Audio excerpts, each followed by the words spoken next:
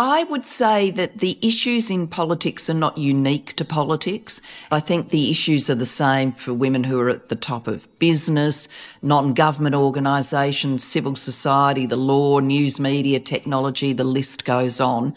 I would say we've got to get away from fixing women, telling women to do things differently, and start fixing structures and eradicating stereotypes so that they don't bias or distort decisions.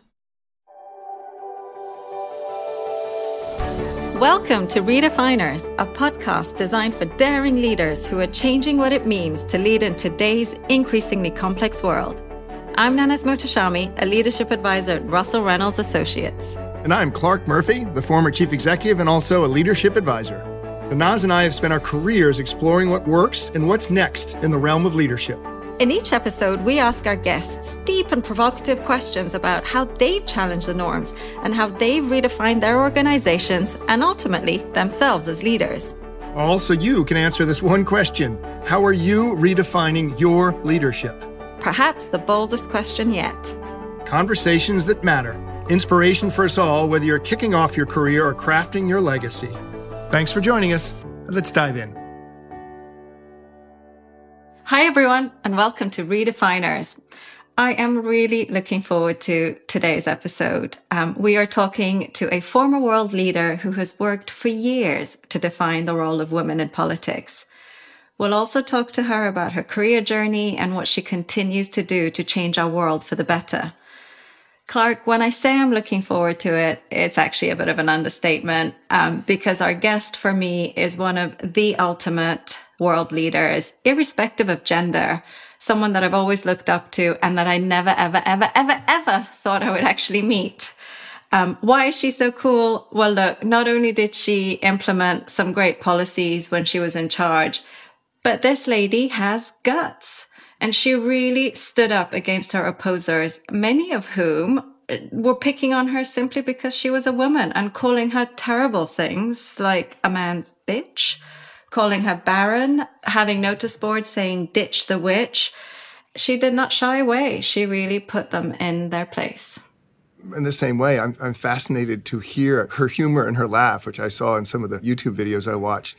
But also, she led as a leader, and then she was a woman. And a lot of people are like, oh, she's a woman and she's a leader. But she made it through the global financial crisis when a bunch of other leaders folded, quite frankly. So I'm super curious to find the human and the leader, and what do we learn on Redefiners about what were her moments of redefining. So I'm really pumped to have this conversation. Clark, don't keep us in suspense. Tell our listeners who our guest is today. Our guest today is Julia Gillard, who served as the 27th Prime Minister of Australia, the first woman to serve as Deputy Prime Minister and Prime Minister. While in office, she delivered nation-changing policies in education, sustainability, healthcare, and in particular mental health. Since leaving politics, Julia's continued to be an active leader in education and healthcare, serving on the boards of Welcome, Beyond Blue, Andela, and other organizations. She's also co-authored a book with Dr. Ngozi Okonjo-Iweala, Director General of the World Trade Organization, titled Women in Leadership, Real Lives, Real Lessons. Julia, welcome to Redefiners. I'm delighted to be with you. Thank you for having me. So, Julia, you have been super busy since your role as Prime Minister. Before we get to talk about all the amazing things that you are doing, I want to actually start on the personal side. So you recently somewhat relocated from Australia and now spend part of the time in London. How's that been going? And dare I ask if moving to the UK has brought out that Welsh streak in you? Well, it certainly hasn't brought out any Welsh accent. I can't claim that. I, in the last several years, post-politics, have spent at least 3 months of the year in London because of my role at the Global Institute for Women's Leadership, which I founded at King's College London. And then I was asked to chair the Wellcome Trust, which is one of the biggest philanthropic funds in the world, focused on health and medical research. And I said yes to that. And having said yes, in February 2020, note the date, I thought to myself, well, I'll live this life that's sort of half London, half Australia. Of course, the COVID pandemic meant that wasn't possible. But this, I hope, is the first year where the way I imagined it comes true. true, where I'm in London around half the year, back in Australia for half, and regularly going back and forth in between. I feel very at home in both places. Of course, Australia is my genuine home. It's where my heart is, where my family is. But I've spent a lot of time in London. I've got great friends here. It's a fabulous city. So it's also wonderful to have my periods of time here. Julia, serving as Prime Minister, okay, you broke records. You became the first female Prime Minister. That was probably not what you thought might happen. But even going into politics was a huge decision. Why did you even think about going into politics in the first place? Well, it took me quite a long time to make the decision that I did want to go into politics. When I was Prime Minister and before that Deputy Prime Minister and Minister for Education, I would go to a lot of schools and you would often meet a very confident 6, 7, 8, 9-year-old who would grandly announce that they were going to be Prime Minister when they grew up. I was actually never that kid. It never, occurred to me that people like me, people from families like mine, which had no connection with politics, ended up in the federal parliament or even any of the state parliaments. So what really happened was my pathway was through a cause, and the cause was educational opportunity. I came from a family home where neither of my parents had been able to finish secondary school. They went on to live very long and happy lives, but they were always quite wistful about what could have been if they'd got to finish school. And so drummed into my sister and I was this sense that education was really important. And I took that sense with me to university and thought being at university was a really precious thing. And when I was there were some major government cutbacks to education funding. And I thought this was wrong because it would jeopardise, the right of kids like me from families like mine to go on to higher education. And that cause led me into sort of activism, public policy advocacy. It led me into student unionism. And slowly the penny dropped that the best place to make a difference was the Parliament. Well, we're talking about making a difference. Since the global financial crisis, at Russell Reynolds, having looked for great executives, in the last decade, boards have asked us to look deeper into how executives will perform in crises, perform under pressure. That's the world we live in. You, with all due respect, you performed incredibly well in the financial crisis. 2 questions. What are your lessons or advice for others as they might go into a crisis as a young leader? And what did you learn about your team's performance in crisis? I wish we lived in a world where your clients were saying to you, what we need is steady state leaders. Nothing's going on. That would be kind of a nice world for a while, wouldn't it? But it's not our world. I'd have to say with the global financial crisis, look, this was a shared endeavour. The then Prime Minister Rudd, I as Deputy Prime Minister, and most particularly I would point to the Treasurer, Wayne Swan. We had to face this together. And then when I became Prime Minister, we were still dealing with the consequences of the global financial crisis. It was still well and truly with us. And I guess what you learn from that is partly that time spent wargaming for the so-called black swan events, the things that might seem low probability but really should be planned for, that time doing that is never wasted. And so to the extent that in the days and years since, I've had the opportunity to sit with boards and say, let's just, shoot the breeze for a while and think about perhaps things that might be quite improbable, but if they happened would be high consequence. I think that's time well spent. I think the time you spend looking inwards to find the resilience for the crisis is also time well spent. Your natural instinct is just, go at it, work harder. But you do need some decompression time, some rest and reflection time, because, the crises in our world don't tend to be 24-hour wonders. They're longer lived than that. And you learn something about teamwork. I mean, people really came together, and a crisis can actually be a remarkable bonding experience. And some of the strongest bonds in my life I forged at that time.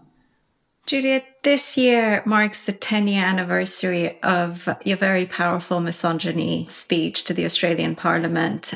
For our listeners who may not know what we're talking about, this was a speech that many have said actually defined your role as a Prime Minister, where you really fought back against the history of gender double standards and sexist behaviour. What did that speech mean to you then? Did you know you were going to make it? How did you prepare for it? And then 10 years on, what does it mean to you today?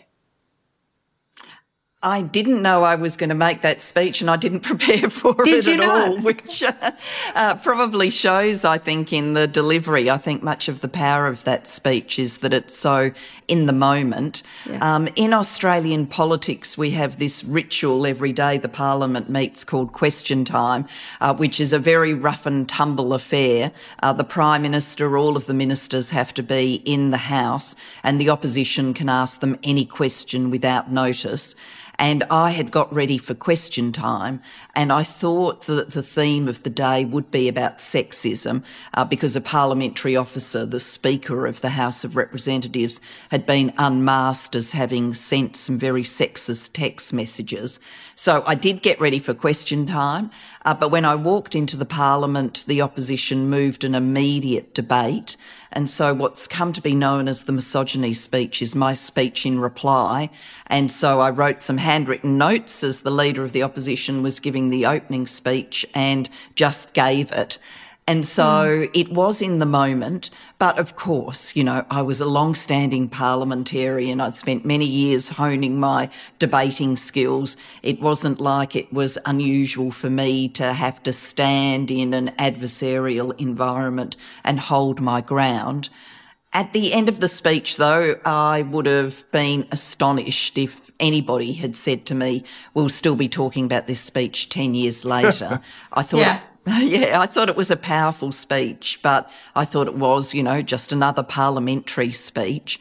And it wasn't until the momentum in the public reporting around the world gathered in the days that followed that I realised that for me this was going to be quite a defining moment, as it has turned out. And so what does it mean to you today? How do you think that speech, if at all, changed the course of kind of where you are today? I'd always been an active feminist. You know, from my early days at university, I would have said that I was a feminist and I believed passionately in gender equality. I was of that generation of women in my political party that fought for more women in Parliament through an affirmative action rule. When we were in government, obviously we were trying to do the right thing on women's equality. But the speech, I guess, is the moment that got defined globally. So my recognition now around those causes, women and leadership, feminism, gender equality, exploded because of that speech. And that's given me all sorts of opportunities I possibly wouldn't have had without it. And that's an example of, I guess, a defining moment that's based on a successful event. Were there any failures in your life, Julia, either sort of professional or personal, that you think have redefined your career? Oh, absolutely. It took a long time to decide that I did want to go into politics. But once I decided, I was very determined to get there. And in our political system in Australia, you know, to get there, you need to be pre-selected by a political party. Some people do run as independents, but that's by far the smaller number. And my side of politics was always the Labor side, the equivalent of the Tories in the UK or the Democrats in the United States. And I ended up putting myself forward for pre-selection, I can't even remember now, 3 or 4 times and getting rejected. And then I stood on the Labor Party Senate ticket and I didn't get elected. So all those early defeats were also defining moments. And what they burned into me, I think, was that I really wanted to do this. This wasn't a flight of fancy or a whimsy. I was all in. And so the defeats really proved that to me. And the fact that I knew that I was so strongly committed to this was very sustaining when I ultimately got there. Julia, just on this theme of women leaders, you co-wrote a book with Dr. Ngozi Okonjo-Iweala, who was formerly Nigeria's finance minister and now Director General of the World Trade Organization. So Women make up less than 10% of national leaders around the world. What made you decide to write the book? What can the book do to be helping change the world? Or what do we talk about with you to compel women leaders in government and politics? Really, the book was born out of a shared frustration by Ngozi and I that we weren't seeing enough positive change for women leaders in the world. We'd met briefly when we were both in politics, but we really came to know each other in the years afterwards. I went on to be the chair of a global organisation focused on school education, the Global Partnership for Education. She was the chair of the Global Vaccine Alliance, and we would end up at all these international meetings together, and we were really drawn to each other and drawn to a continuing conversation about why aren't there more women leaders? Why isn't it going better for women leaders? Then when Hillary lost in the United States, what is going on with that? What role did gender play in her defeat? And the more we wargamed it, the more agitated we became and the more determined we became to try and make a contribution on getting out there the evidence about women and leadership, the evidence from the research, but also what women who have lived the life say about their own experiences. So we put together a book that tests various research hypotheses against the lived experience of 8 women leaders who have been at the top of politics. And we then conclude with some standout lessons because we want more women to go into leadership in all walks of life, and we hope the book helps as a bit of a how-to guide, at least a how-to guide on the gendered issues. Fantastic. We've got to get it more well-read. Listeners, this is the book that we have to change the world. Read the book. Now, politics is probably one of the sectors with the biggest gender gap. The latest World Economic Forum Gender Gap Report estimates that it's going to take about 150 years to get gender parity in politics. I'm going to ask you to try and simplify what is probably a really complex situation and tell us if there are 1 or 2 key themes that we could be doing now to dramatically reduce that 150 years. Yeah, 150 years is far too long to wait, isn't it? Yeah. That's for sure. I would say that the issues in politics are not unique to politics. Ngozi and I focused on women in politics because the spotlight tends to be the whitest and the hottest. But I think the issues are the same for women who are at the top of business, non-government organisations, civil society, the law, news media, technology, the list goes on. And if I was going to really snapshot those issues, I would say we've got to get away from fixing women, telling women to do things differently, and start fixing structures and eradicating stereotypes. All of the big power structures in our societies have developed over time, and they've been based on the rhythm of men's lives, and we're pretty slow about the task of adapting them to women's lives. And then the research shows very clearly that all of us, because we've grown up in, we live in a gendered environment, all of us have gendered stereotypes in the back of our brain, which mean that we tend to correlate men and leadership, and we don't do the same for women. So we've got to be conscious of that and on the road to eradicating those stereotypes so that they don't bias or distort decisions. Yeah. Do you also think it's a case of women potentially even ruling themselves out, not putting themselves forward? I can't remember what the chapter was, but in Sheryl Sandberg's Lean In book, the chapter that resonated with me most was don't rule yourself out because you think one day you're going to have a baby. Who knows if you will have a baby? Just go for it. And the best bit of advice kind of related to that I got, Julia, in my very early 20s, I stood out in every way, right? Gender was actually the least of my problems. My skin color was slightly different to everyone else's. My name took, a lot longer to spell and for people to understand. And it was one of my first managers when I started work who said, why do you shy away from everything that's different about you? You should actually leverage it and use it to your advantage. And he said, people will remember you because your name is so unusual. if your name was Jane Smith, they actually wouldn't remember you. And to this day, I've really carried that advice that actually what's different about me is good. It's going to help me stand out. The fact that I don't wear, I'm not a man and I don't wear a suit. Does that resonate? Is that something that women can maybe sort of take more to heart? It resonates with me a bit in the sense that Ngozi and I, in the book, we deliberately use the terminology you go girl, and we really, really, really want to encourage women and girls to believe in themselves and to put themselves forward for leadership. However, we do take a very different approach to the lean in approach. And I think that's probably best snapshotted by one piece of research that we cite in the book.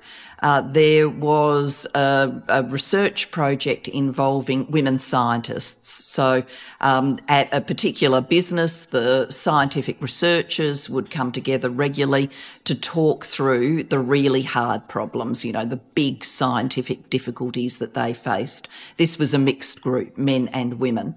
And what researchers found when they looked at the dynamics of that group was that the women scientists talk less. Yeah. Now, at first blush, you would say, well, that's a confidence problem. If the women scientists were more confident, they would speak more. But when the researchers actually dug the next level down, what they found was the dynamic of the group was that if a man put forward an idea, there was a little bit right and a little bit wrong. And remember, they're trying to solve some really hard scientific problems. So understandably, ideas are a little bit right and a little bit wrong. But if a man did that, the group dynamic would be to save the bit of the idea that was right, discard the bit that was wrong, and build on the correct bit. Yeah. If a woman put forward an idea that was a bit right and a bit wrong, the group would dismiss the whole idea. Wow. And so the received message for women in that group was, unless you're 1,000,000% sure that you are completely right, don't say anything. So that's not a lean-in problem. In my view, that's a kind of structures, stereotypes, group dynamic problem. Yeah. And it's those issues that I think we have to solve now. Yeah. And they play out differently in different organisations and contexts, but they play out everywhere.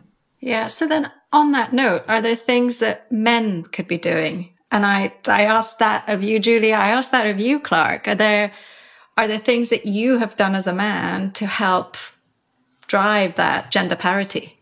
I agree with what you were saying about get away from fixing women to fix structures and stereotypes. So a number of years ago, in one of my first big leadership roles in this firm, in my male naivete, was trying to figure out how women could make partner on track, could have the children, have the time, be great clients, great humans, and kept trying to figure out this way that I was going to fix this. And a woman partner who I sought advice in Chicago said to me, stop it. Why are you putting the man's version of fixing the world when you can't? The world is not perfect. So actually switch and think of it from her perspective, that not everything is going to be perfect. And there's a moment in her career where she needs flexibility. There's a moment in her career she's going to accelerate. And there's a moment in her career where other things happen. So stop trying to fix it from your standpoint naively, and understand from their standpoint, what do they need when, and you will retain the best women potential leaders in the firm. And I was the stereotype trying to do it from my standpoint. And boy, huge, embarrassing and helpful eye-opener for me. Clark, I would still much rather a man who's enthusiastic and trying to get involved in change, even with a bit of an error rate, than someone who's not enthusiastic. And I do think many men think this is not my problem, and they might think that in an aggressive kind of way, not my problem. But they might also think it in a good-hearted kind of way, which is, like it's not for me. The women need to be in the lead here, so I shouldn't sort of be in amongst it. I should be letting the women do it.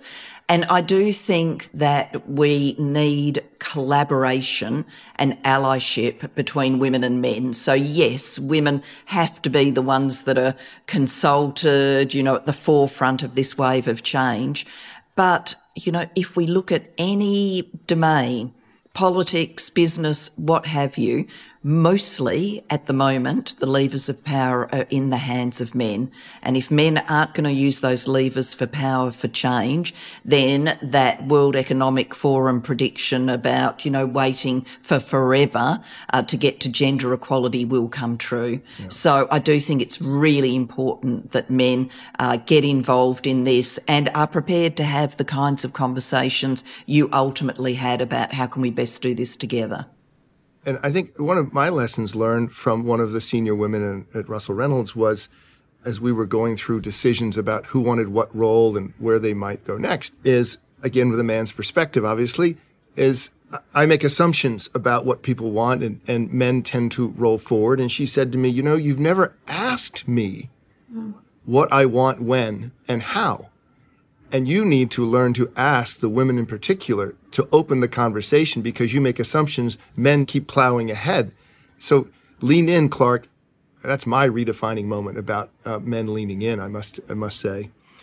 Julia, a different tack now. Since leaving politics, you've been very purposeful about what you've chosen to do and what to get involved in, which is a plethora of activities. Is there a thread to what you wanted to do next and get involved in, or has it happened? How have you thought about your portfolio career, as we say it right now? There is a central thread, which is when I came out of politics, I did sit and think for quite a long period of time about the life that I'd lived up until that date and what aspects of it I wanted to take with me and what I wanted to discard. And so of the early things that I took chairing the Global Partnership for Education and becoming patron of the Campaign for Female Education because education had been the sort of golden thread for me that got me into politics.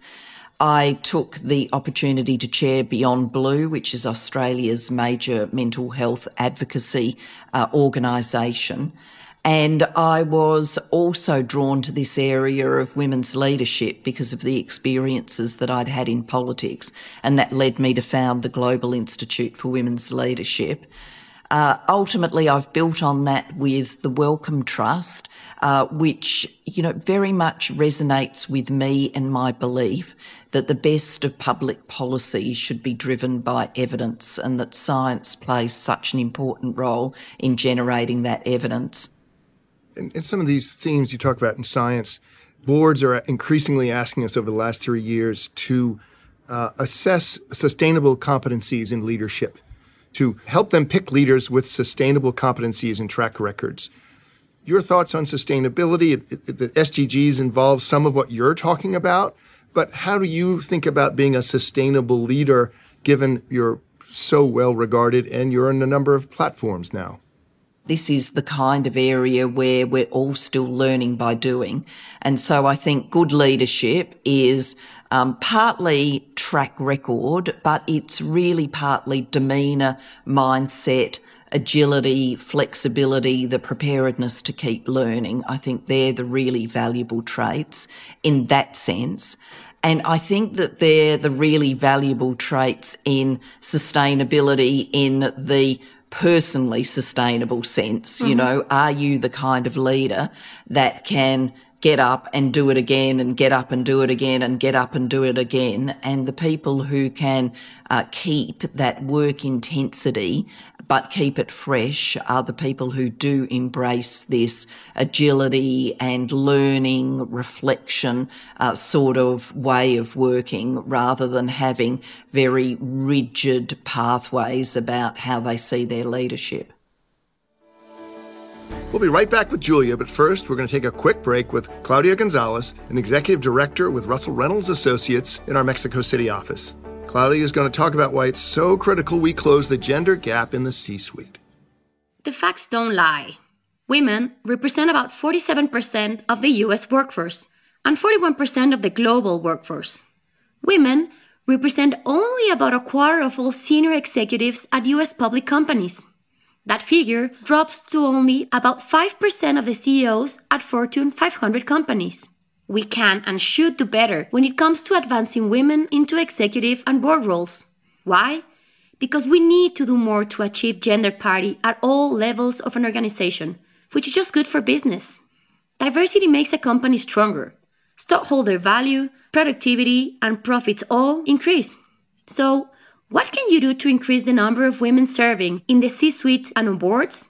It's time to get proactive with a few decisive actions. Establish clear governance goals to have women represent 50% of board seats. Create mentoring programs for female leaders and make it a priority for talent managers to invest in their development. State your objective of developing more executive-level female managers, both internally and externally, to hold the senior management and the board accountable. It's clear we have a wide gender gap to close. But by making this a business priority and taking some proactive steps, we can start to level the playing field for everyone and improve our businesses at the same time. To learn more about how you can build a more equitable and diverse workplace, go to www.russellreynolds.com/insights. And now back to our conversation with Julia. Julia, I'd like to talk a little bit about Welcome Leap, which you obviously know well what it is. Again, for our listeners, it's funded by the Wellcome Trust, and it's designed to take a moonshots approach to try and deliver breakthroughs in human health over what is seemingly a short time frame, sort of 5 to 10 years. How do you look at risk-taking when it comes to solving some of the world's most challenging problems? Yeah, the perspective we take at Wellcome is that we need to fund science from the most curiosity-based, scientist-driven approaches. Mm-hmm. You know, some of the biggest healthcare developments in human history have started because a scientist has said, oh, that's kind of interesting. Don't kind of know what it means or where it could lead, but it's curious and I'm going to follow that up. Yeah. And so we do fund that kind of science, what we call discovery science. We also fund the science where the nature of the challenge is clear and we think global, so infectious diseases, obviously, mental health, and increasingly the intersection of climate and health. And we do take different methodologies, and Welcome Leap is a different methodology. It's a hot housing moonshot methodology where we back great ideas and then really try and turbocharge the rate of change.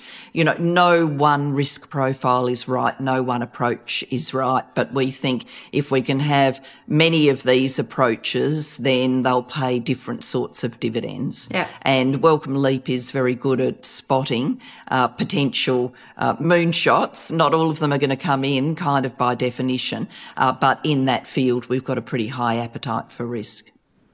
A last question, Julia, and it cuts across your political career, which was probably the more of a spotlight on dealing with adversaries, negativity, attacks, to business confidence for men and women to handle uncertainty or at worst, adversity. What's your advice for listeners about growing confidence and strength in moments of adversity? How do you reflect on those moments that made you a better leader? When I became Prime Minister, a friend of mine said to me, you need to take the time to write down what it is that is the purpose of the government you lead. You know, what's it all for? What's it about? And I did do that. It was hard to wrestle the time to do it. I thought, you know, in my head that I knew that, but there's something very clarifying about putting it down on a sheet of paper.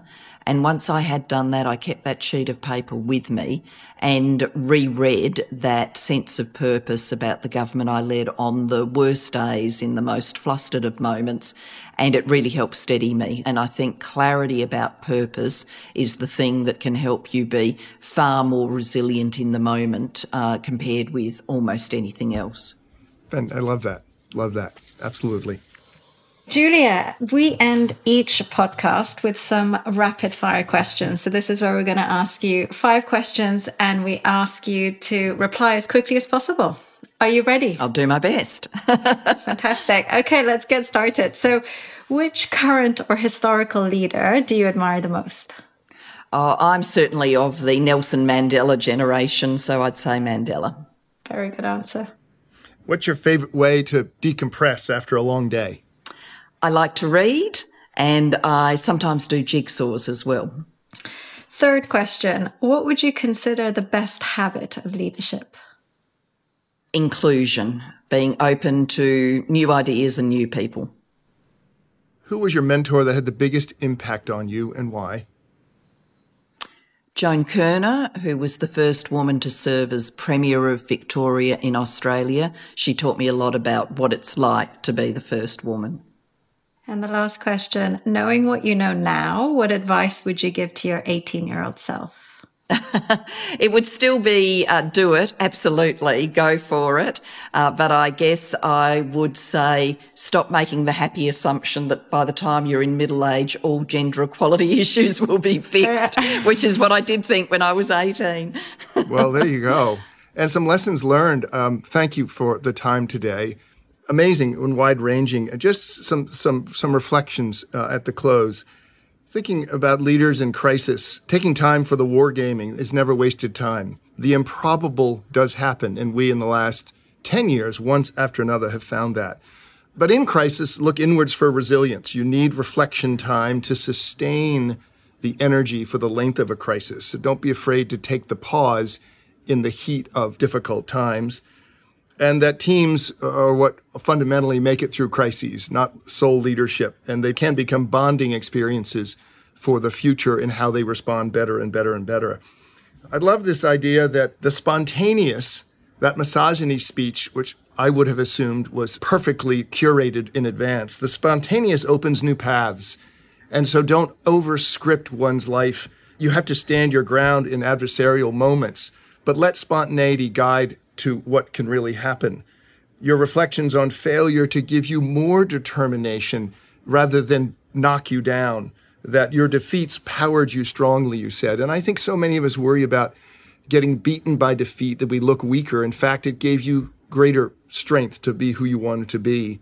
As we talk about progress for women in any aspect of the modern world, that, again, well said, get away from fixing women to the structures and stereotypes of men.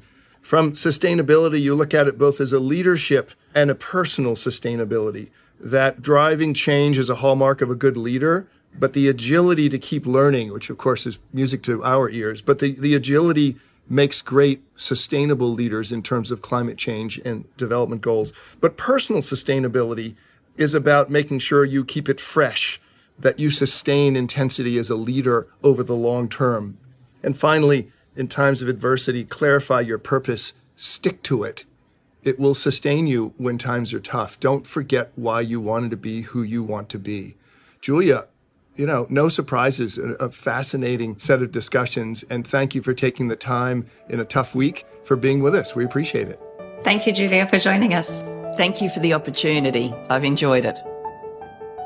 Thanks for joining us on this episode of Redefiners. For more dynamic insights from leaders from across industries and around the world, listen to Redefiners wherever you get your podcasts. And to learn more or get in contact with us, visit our website at russellreynolds.com, find us on LinkedIn, and follow us on Twitter at RA on Leadership. See you next time.